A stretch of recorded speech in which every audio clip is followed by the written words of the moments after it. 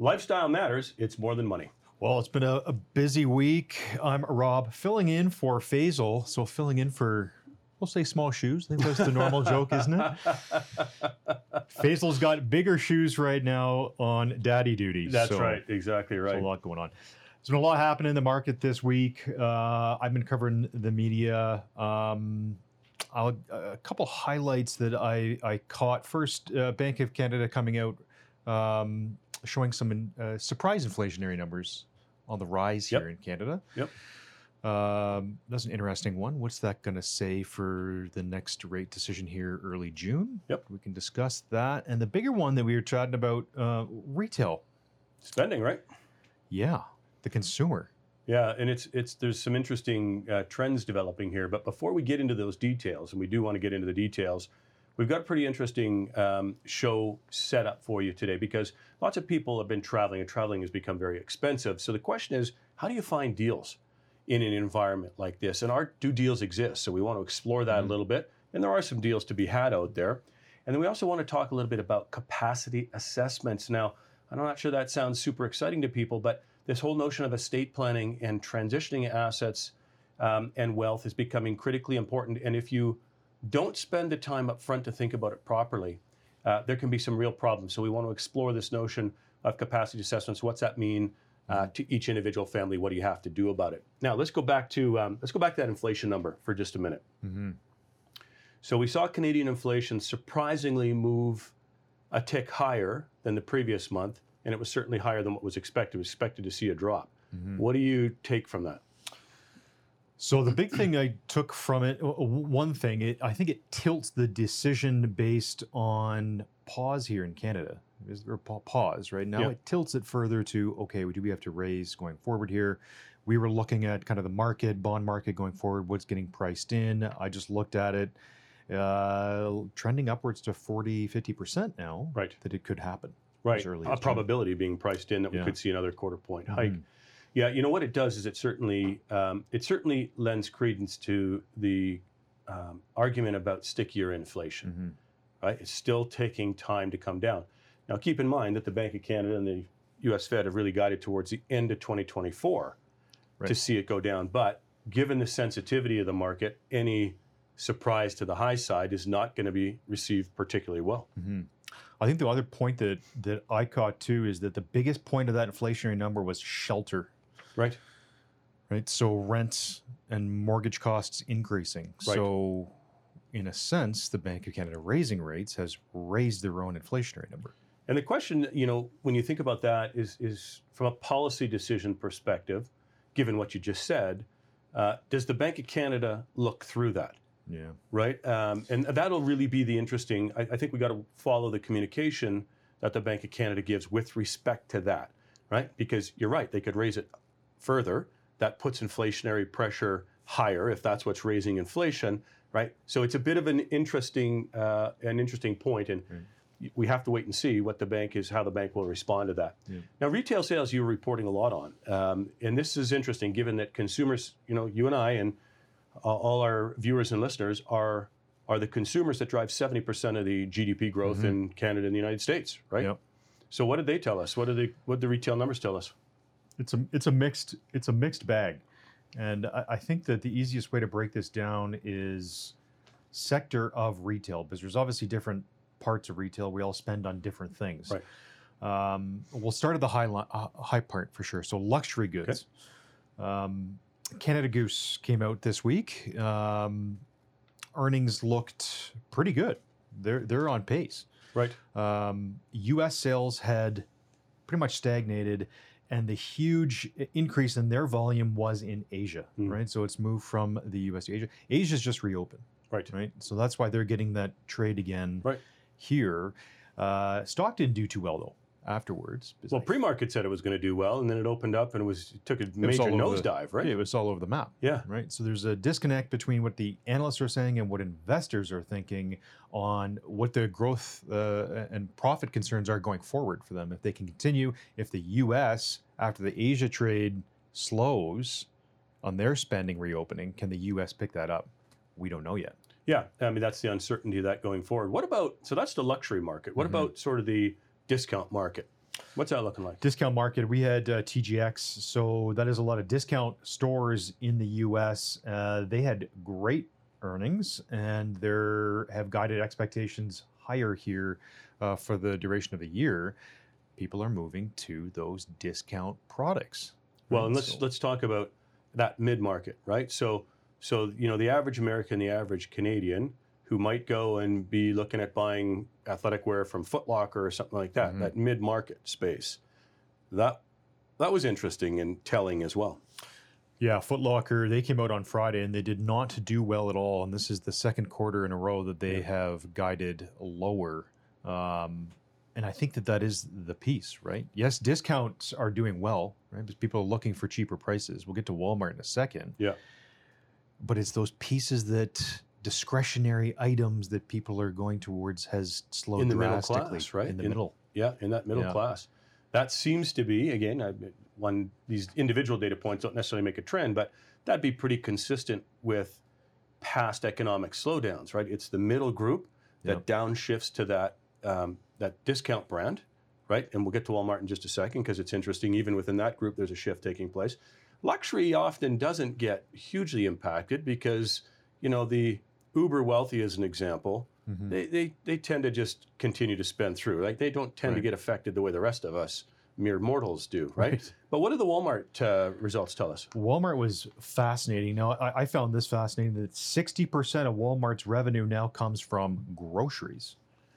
Oh. So they are basically a discount grocery store now. Right. That's interesting. And so it also picked up on people coming, e-commerce, and then people coming to pick up. Yep. Right. So people are coming. My wife does the same. She goes and picks up there on the name brands that are everywhere else at a cheaper price. Right. But she's not going into the store and buying electronics or clothing or anything else. Right on. Right. So it's not driving consumers into those discretionary items that is higher margin price for Walmart. So they may see some margin pricing ahead. Right. Right. And they see, because they're a bellwether of the gamut, if you go into Walmart, you have your basket and you're doing all of your shopping in one place. Yep. Right. That's the trend. Yeah. Just groceries. Makes sense. Listen, before we got another, say, 2 minutes or so, but I think we should talk a little bit about the U.S. debt ceiling. We continue to move closer and closer to that. Your thoughts, your takeaway on what sort of the developments this week? Well, it's a back and forth. I would say this. Unfortunately, it's political. Yeah. It drives markets up and down based on some major unknowns and the uncertainty. Right. And it's going to continue likely to do that. I think we've been here 70 times in history. If you look at the last 10 times we've been here, 2018 being the latest, what we've seen is actually the U.S. go through the date that U.S. Treasury says we're out of money, right? So they go into this furlough period. 2018 was the longest furlough period of 35 days. And guess what happens when that happens? You get volatility in the equity markets. So the next few weeks, could be fraught with some volatility for that. And investors have to make a decision at this point. Do you think that a U.S. government default is in the cards, where they're not paying their debt? Now, remember, their debt is the global risk-free rate. So that would be catastrophic if that happened. If you felt that was the high probability outcome, make sure that you're invested according to that. If that's not the high probability outcome, you might want to just brace yourself for them pushing through this as they play politics. And then if markets sell off, you look at 2018, Rob, we saw that market S&P 500 fall 16% as we went through that period of uncertainty. The bottom of the market, as I recall, was the 24th of December in 2018, and it fully recovered by the February 22nd, right? So whatever that is, 6 weeks of time. So it may present a buying opportunity too. We'll have to wait and see.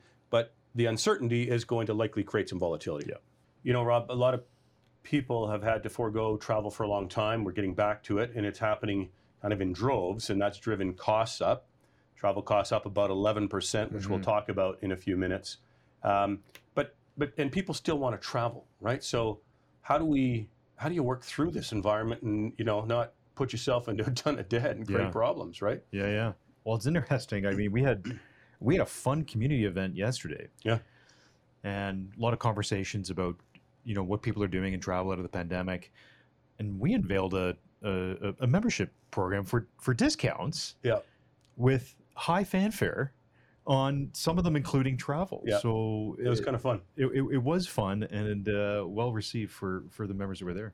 Yeah. Now, if if you're not a member, I guess how do we find how do we get discounts and how do we do these kinds of things? Anyway, we've got a terrific guest to help us understand this. Omar Kaywan is co-founder of Goose Insurance, and he's a Canadian travel expert. Omar, first of all, welcome to the show.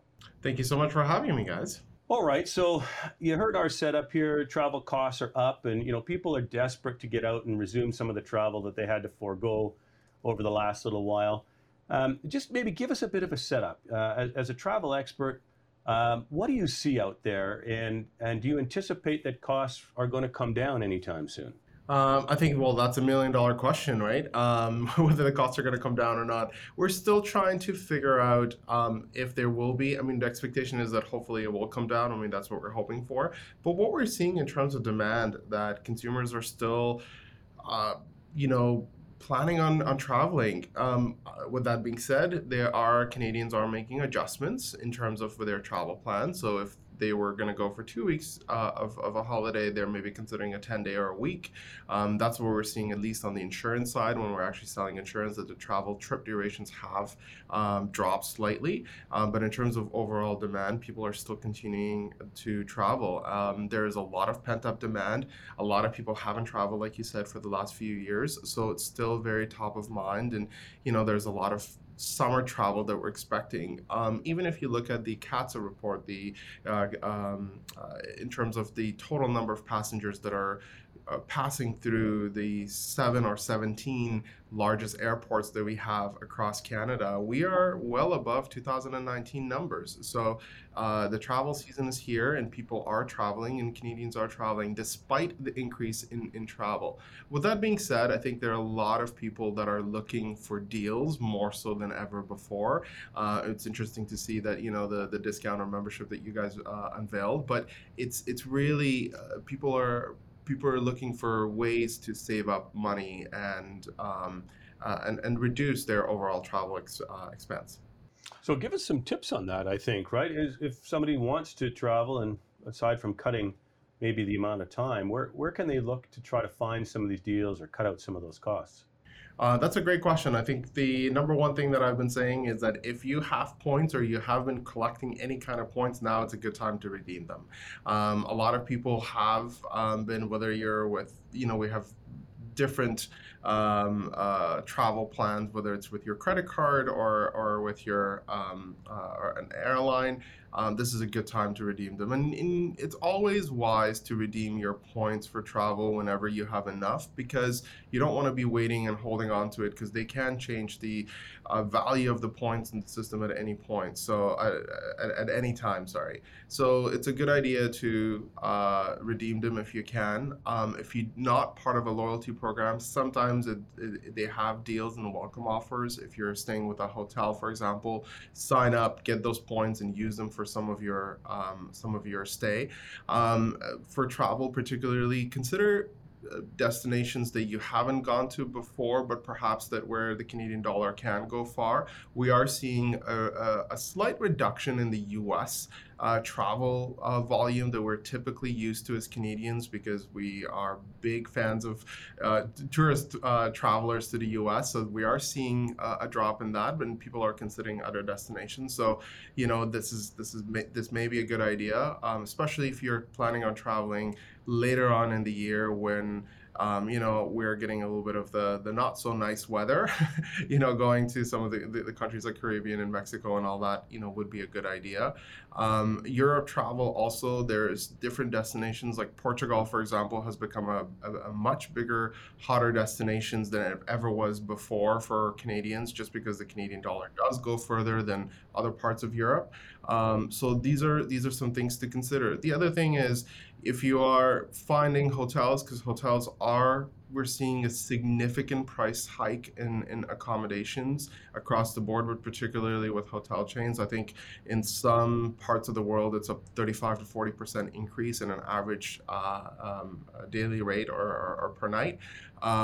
consider alternatives. Short-term rentals, Airbnbs, VRBOs is a good alternative to consider, and you might actually be able to save a little bit more money because typically it comes with a kitchen. You can prepare your breakfast, your meals while you're on a vacation as well, versus staying in a hotel where you kind of have to eat out. Speaking of which, budgeting, including for how much you want to spend for meals, is a very, very important component of any travel plans. If it's helpful to you, consider getting one of those prepaid credit cards where you load them up with the total amount of money you want to spend. Of course, you want to take some additional money and credit cards with you just in case if you need it, but make it as your main card to use while you're traveling. That also kind of helps you against any fraud, but also protects you in terms of you know exactly how much money to spend and stick to the budget. Omar, I guess with higher prices and discounts of it, people looking for the best possible option out there, there's people that can try and take advantage of people doing that. Is there any kind of scams and things that people should be looking to avoid? Absolutely. If you are booking with a site, especially with that you're not used to or you haven't seen or it's not one of the major ones, double check, triple check. We have seen one too many incidents where people are finding these random websites that apparently have deals, book their hotel, and then they get to their destination and they say, we don't have a reservation. We're not affiliated with that website. We don't. So there's a lot of scams like that, unfortunately, that are happening. So if you are booking, try to book with a major site or airline that you're used to, that you have the confidence and trust. It doesn't happen all the time, so I don't mean to scare away your listeners, but it's something to be very, very aware of. If you haven't seen the brand or haven't dealt with them, especially with these site aggregators where you go in and you search for a flight and then all of a sudden you get a laundry list of websites to book on that you have not heard of. Double check, click on the About Us, call them, if they have a Contact Us button, and try to dig up and search the company on Google as well to see where they're located. That way, it's a good way for you to consider. And it's unfortunately these things are happening more frequently than we have ever been used to, but it is something very, very important to be aware of. Anytime I think there is a high demand situation, right? Like in travel today, and then people are price sensitive, right? It's an easy scam to put out there, right? So the other thing I'd caution people is if it simply looks too good to be true, you should be cautious about that, right? Because it's an easy way to suck somebody in to show a big discount relative to somebody else, and then it just simply, not be legitimate. So that's, use your gut, right, as well, because we've seen instances of that as well. From an insurance perspective, we got a minute or less. Omar, what should people be thinking about in today's travel environment? Is there anything that's changed from an insurance perspective that we need to be aware of? Not a lot has changed. I mean, most travel plans actually do include COVID-19. There's COVID-19, unfortunately, still out there as a virus. So, it's highly recommended for Canadians to never really travel outside of Canada, outside of their home province with any travel medical. That's kind of the basics. That's the absolute minimum. There's a lot of things that are happening nowadays, especially with flight delays and flight cancellations, and the headlines are all over us are populated with these things. So considering trip cancellation, trip interruption, especially if you have booked flights and accommodation that is non-refundable, and your travel plans are set, but you are worried about the unexpected, it is something really important to consider. Again, before you buy any kind of insurance, just take a few minutes to review the wordings and review the benefits and making sure that it meets your needs before you book it, because every single policy is different. Of course, we're all unique and our destinations and travel plans are unique, so it's really important to review and ask any questions from a licensed agent or agency that you're buying from before you actually purchase the policy. Thank you, Omar. We're going to have to leave it there. We've been joined by Omar Kaywan, who's a co-founder of Goose Insurance, a travel expert as well. Rob, I have an aging parent. You've got aging parents. Basil has aging parents. And as part of the estate documentation, there are a number of documents, some of which require, or some of which get invoked if there's a lack of capacity. So this notion of capacity can be tricky at times. Now, there was a court case that sort of came to our attention out of BC, which raised some interesting issues about capacity and whether or not you can force a capacity assessment on, say, an aging parent. And given that capacity is central to a lot of things, we thought we should explore this a little bit, and nobody better to do that with than Catherine Zhang, who is a partner at Welsh LLP and a regular recurring guest, helping us understand all the complexity of estate planning. Welcome back to the show, Catherine. Thank you for having me. So maybe you just start with this notion of capacity and what a capacity assessment is, and then we'll maybe get into a little bit of the nuance here.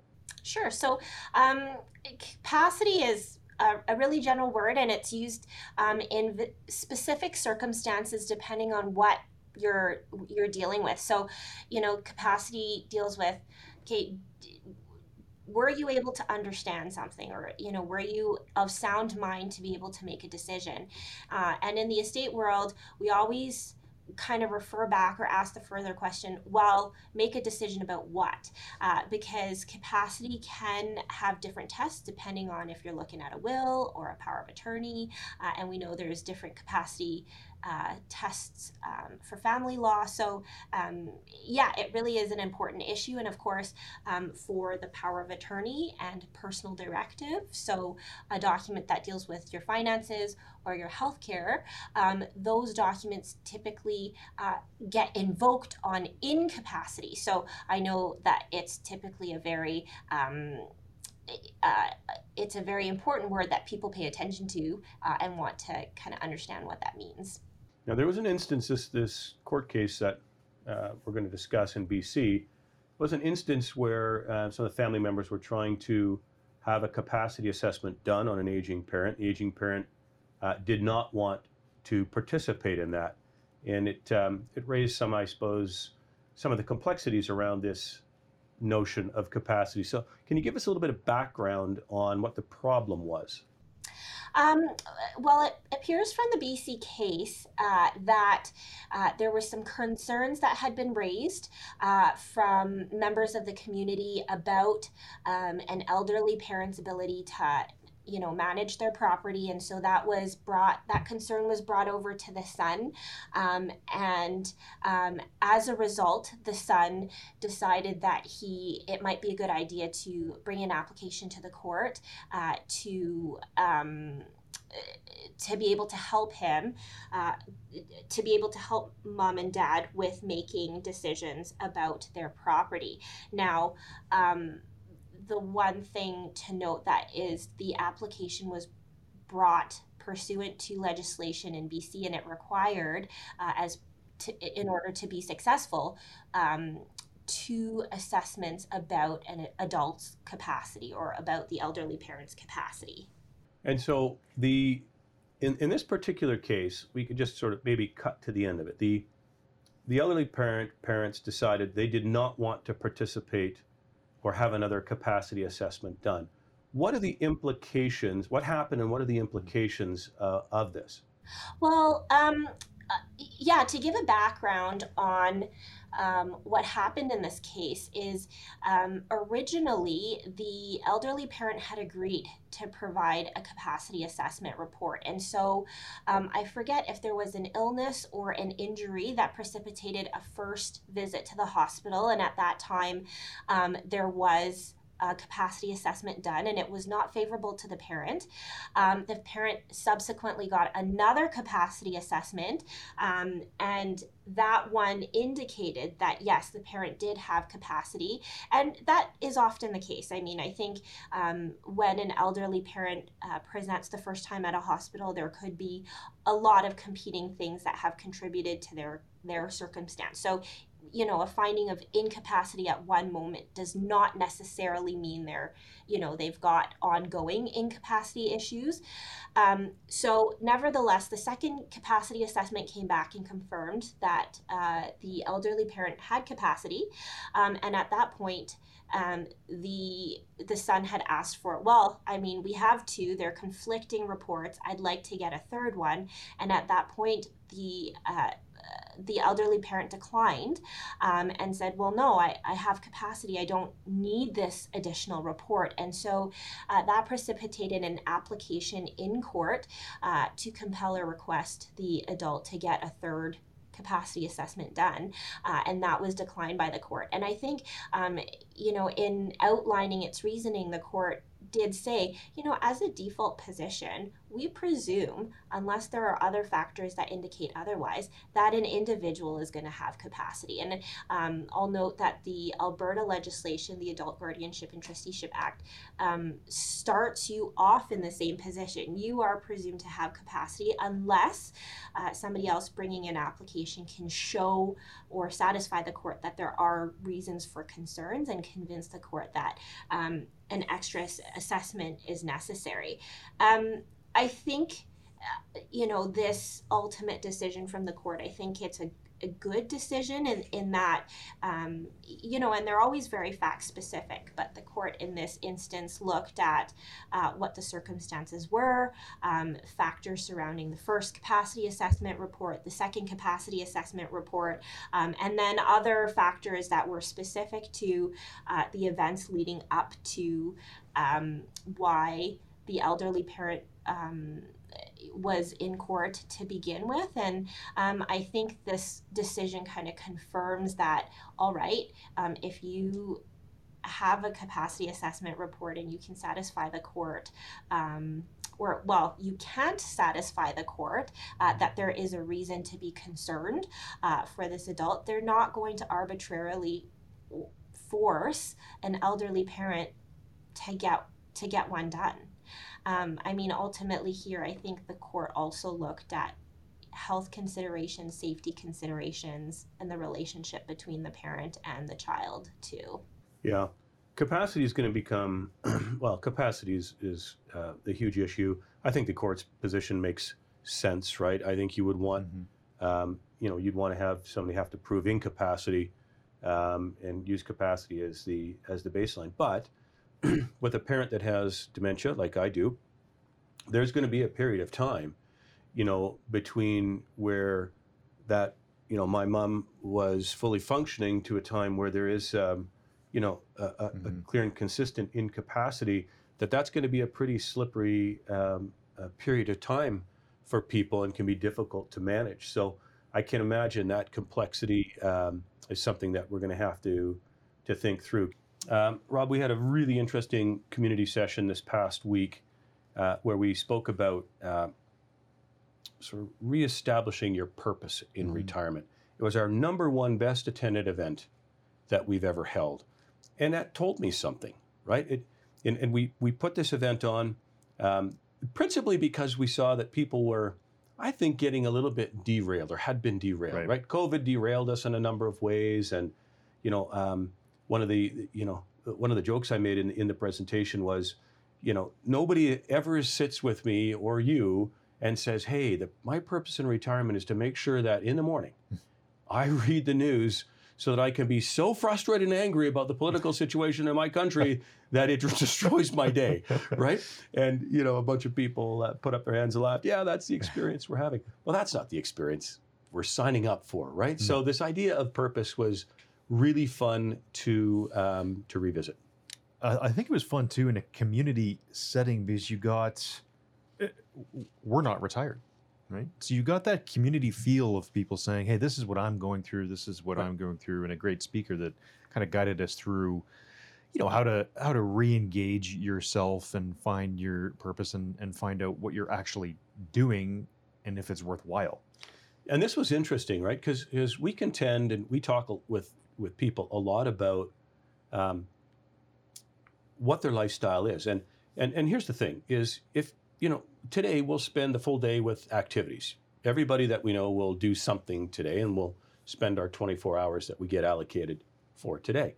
The question is, are we spending our time doing the right things, right? And this is what we were challenging people to get back down to their values and what the meaning of their experience in retirement is going to be, or what we call the purpose.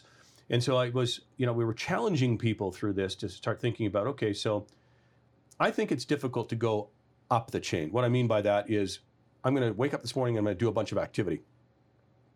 If the process of determining what activities you're going to do isn't thoughtful, they can just be a bunch of random activity. Mm-hmm. If it's purposeful and it's with intent, then if you do a series of activities, that they will bundle together to become an experience for you. And if you're purposeful and with intent on the experiences you're having and you bundle them together, right, you drive up to this bigger picture, this meaning or purpose, insert whatever word you're comfortable with there, right? But it's hard to go in that direction. Right. Right. I think you have to start with the meaning or the purpose first and then work backwards from that, and you get some clarity. And one of the things that I see people doing is filling their time with stuff and things. And if they're just filling their time with stuff and things that don't roll up to some bigger purpose, they're actually wasting their money. Mm-hmm. Right? Because think about it. You're in Canada. Now, regardless of what you think of the political situation, we're safe in Canada, right? We do have the right to vote if you're not happy with it. We have the right of freedom of speech. The people that we talk to and deal with are accomplished in their own right? Many of them have amassed wealth. And then we move into this period of retirement, and now you're given this gift of time. Mm-hmm. Right? If you think about it in that context, we're amongst the most fortunate people that have ever walked the face of the planet Earth throughout history, right? It's an amazing opportunity. And when we get derailed, right, and we don't stop and think and pause and go back and be purposeful in terms of what we're trying to do, right, you can end up just with a bunch of stuff and things. And You're stuff just filling time. You're just filling it, right? And how many people do you know that have got toys? And those toys are just sitting in their garage or their shed right now because they're not getting used. So they were bought, used a little bit, and they're there. The pandemic toys. Yeah, got all the toys. I don't really use them that much. So I thought it was a very interesting, and of course the conversation was fascinating, what people were thinking about, writing down. Most people were getting back to, in a very short period of time, this notion of their personal values. Mm-hmm. But there was a lot of people struggling with the idea of what they're retiring to, right? They were clear on what they were leaving. Many people's entire self-identity is tied up in the work that they did. And now there's this transition where I'm not that anymore. What am I? Right? And so I think it's a very slippery slope for people if we don't pause at moments and reflect personally, and then also reflect as a couple. Because remember the conversation around, the couples, like questions were asked, well, do we have to do everything together? It was interesting. Remember? It was interesting because I talked to a couple gentlemen at the event, mm-hmm. and their wives they were out golfing. Right. They had sent their husbands. Right. And it's fascinating. There tends to be one of the two, and if it's a couple, one of the two that tends to be more. They've figured out their retirement experience before the other person. Right. And so that conversation was pretty fascinating as couples sat down and they realized, well, wait a minute, we haven't spent 24/7 together our whole lives, right? So yeah, it probably doesn't make sense that we're 24/7, right? And I would suggest you think very strongly about that. That's right. But what it did drive them back down to very quickly was a process of let's look at the personal values. And based on my personal values, what are my personal interests? Those personal interests differed from their partners in many respects, but of course there were some areas of overlap. Mm-hmm. And that's that Venn diagram that we love to talk about so much, right? Be clear, do the exercise individually to figure out what it is, what your meaning and purpose is as an individual. Sit down if you're in a partnership or you have a spouse. Sit down with that person after that's been done on both sides and reflect on it. And two things have to come out of that. Here's the overlap. Great. We can be excited and engaged together on those things. The second most important thing, the takeaway, is respect the boundaries and the interests that are outside of your collective interests, right? Because you have to give your partner the respect and freedom and right to pursue those things on their own. And if you don't, it creates some, so how do we say this politely? Family dynamics, right? That you may not want to have, right? Yeah. So I thought it was a really, really entertaining session. It was great. Yeah, it was great. I found another one interesting. I had some clients in their, let's call it their second chapter. Mm-hmm. right? Or third chapter. Yeah, deep right? into the third chapter. Yeah. Right? Into their 90s. Right. And I had a good conversation with them and said, what drove you to want to come and listen to this presentation Right. and have the conversation? And they said, Rob, we wanted to see how we did. And I said, well, that's interesting. It was actually a report card. They wanted to see if they fulfilled a purpose and they could reflect back. So it was a point of reflection for them. And talk to their kids about it, right? Yeah. It was interesting. And that's what it was. Yeah. Right. And they said, some wins, some not. Yeah. But overall, not bad. Right. But the conversation went beyond that about this notion of being purposeful, right? When he was talking about, him in particular talking about, there were some areas I could have done differently. I should have spent some more time thinking about that, right? Yeah. Because there was some time spent with stuff and things, right? Yeah. Just kind of filler stuff. And listen, I'm not saying you have to be active and totally focused every moment of every day. That's not the case, right? Relaxation is a part of it and so on and so forth, which was another interesting conversation that came up, right? And it can change. It can change. But how many people said they were more engaged and more busy in retirement, at least they felt that way, than in their career? Yep. Lots, right? So there's lots of people that have that also have been purposeful and thoughtful in what they're trying to accomplish, and those are really high quality outcomes for retirement. Really fun to talk about those. Well, it helps us in our job on the finance side too, right? I mean, it's some self-work, it's some do-yourself work that you need to go through. But if we know someone's purpose, then we know that the funding could be used differently or more efficiently to provide for that purpose. Right. That helps our job too. Well, it helps our job and it helps us provide that extra coaching because it's impossible to stay entirely focused all the time, right? Right. But as a team, and that's what we challenge everybody. Don't be surprised if we're asking about your purpose and purpose and purpose and purpose, because if you tell us, we can hold you, I'm not going to say accountable, but we can make sure that we help you stay on that track, right, to accomplish what you want. Anyways, this is going to be a big part of our focus in the conversation at our upcoming seminar. Yeah, you got it. Join us Tuesday, May 23rd, 7 p.m. This will be in person at the Silver Springs Golf and Country Club. Go to morethanmoneyradio.com to register. Okay, well, thanks for joining us for another edition of More Than Money on QR Calgary. If you're interested in any of our past segments, or if you want to sign up for our podcast, you go to morethanmoneyradio.com, or you can have them directly delivered to you. Just search up More Than Money CHQR on Apple Podcast or in your favorite podcast. Thanks for joining us. On behalf of Rob and myself, we'll talk to you next week. David Popowich and Faisal Carmeli are portfolio managers and investment advisors with CIBC Wood Gundy in Calgary. The views of David Popowich and Faisal Carmeli do not necessarily reflect those of CIBC World Markets Inc. Clients are advised to seek advice regarding their particular circumstances from their personal tax and legal advisors. If you are currently a CIBC Wood Gundy client, please contact your investment advisor. CIBC Wood Gundy is a division of CIBC World Markets Inc., a subsidiary of CIBC and a member of the Canadian Investor Protection Fund and Investment Industry Regulatory Organization of Canada.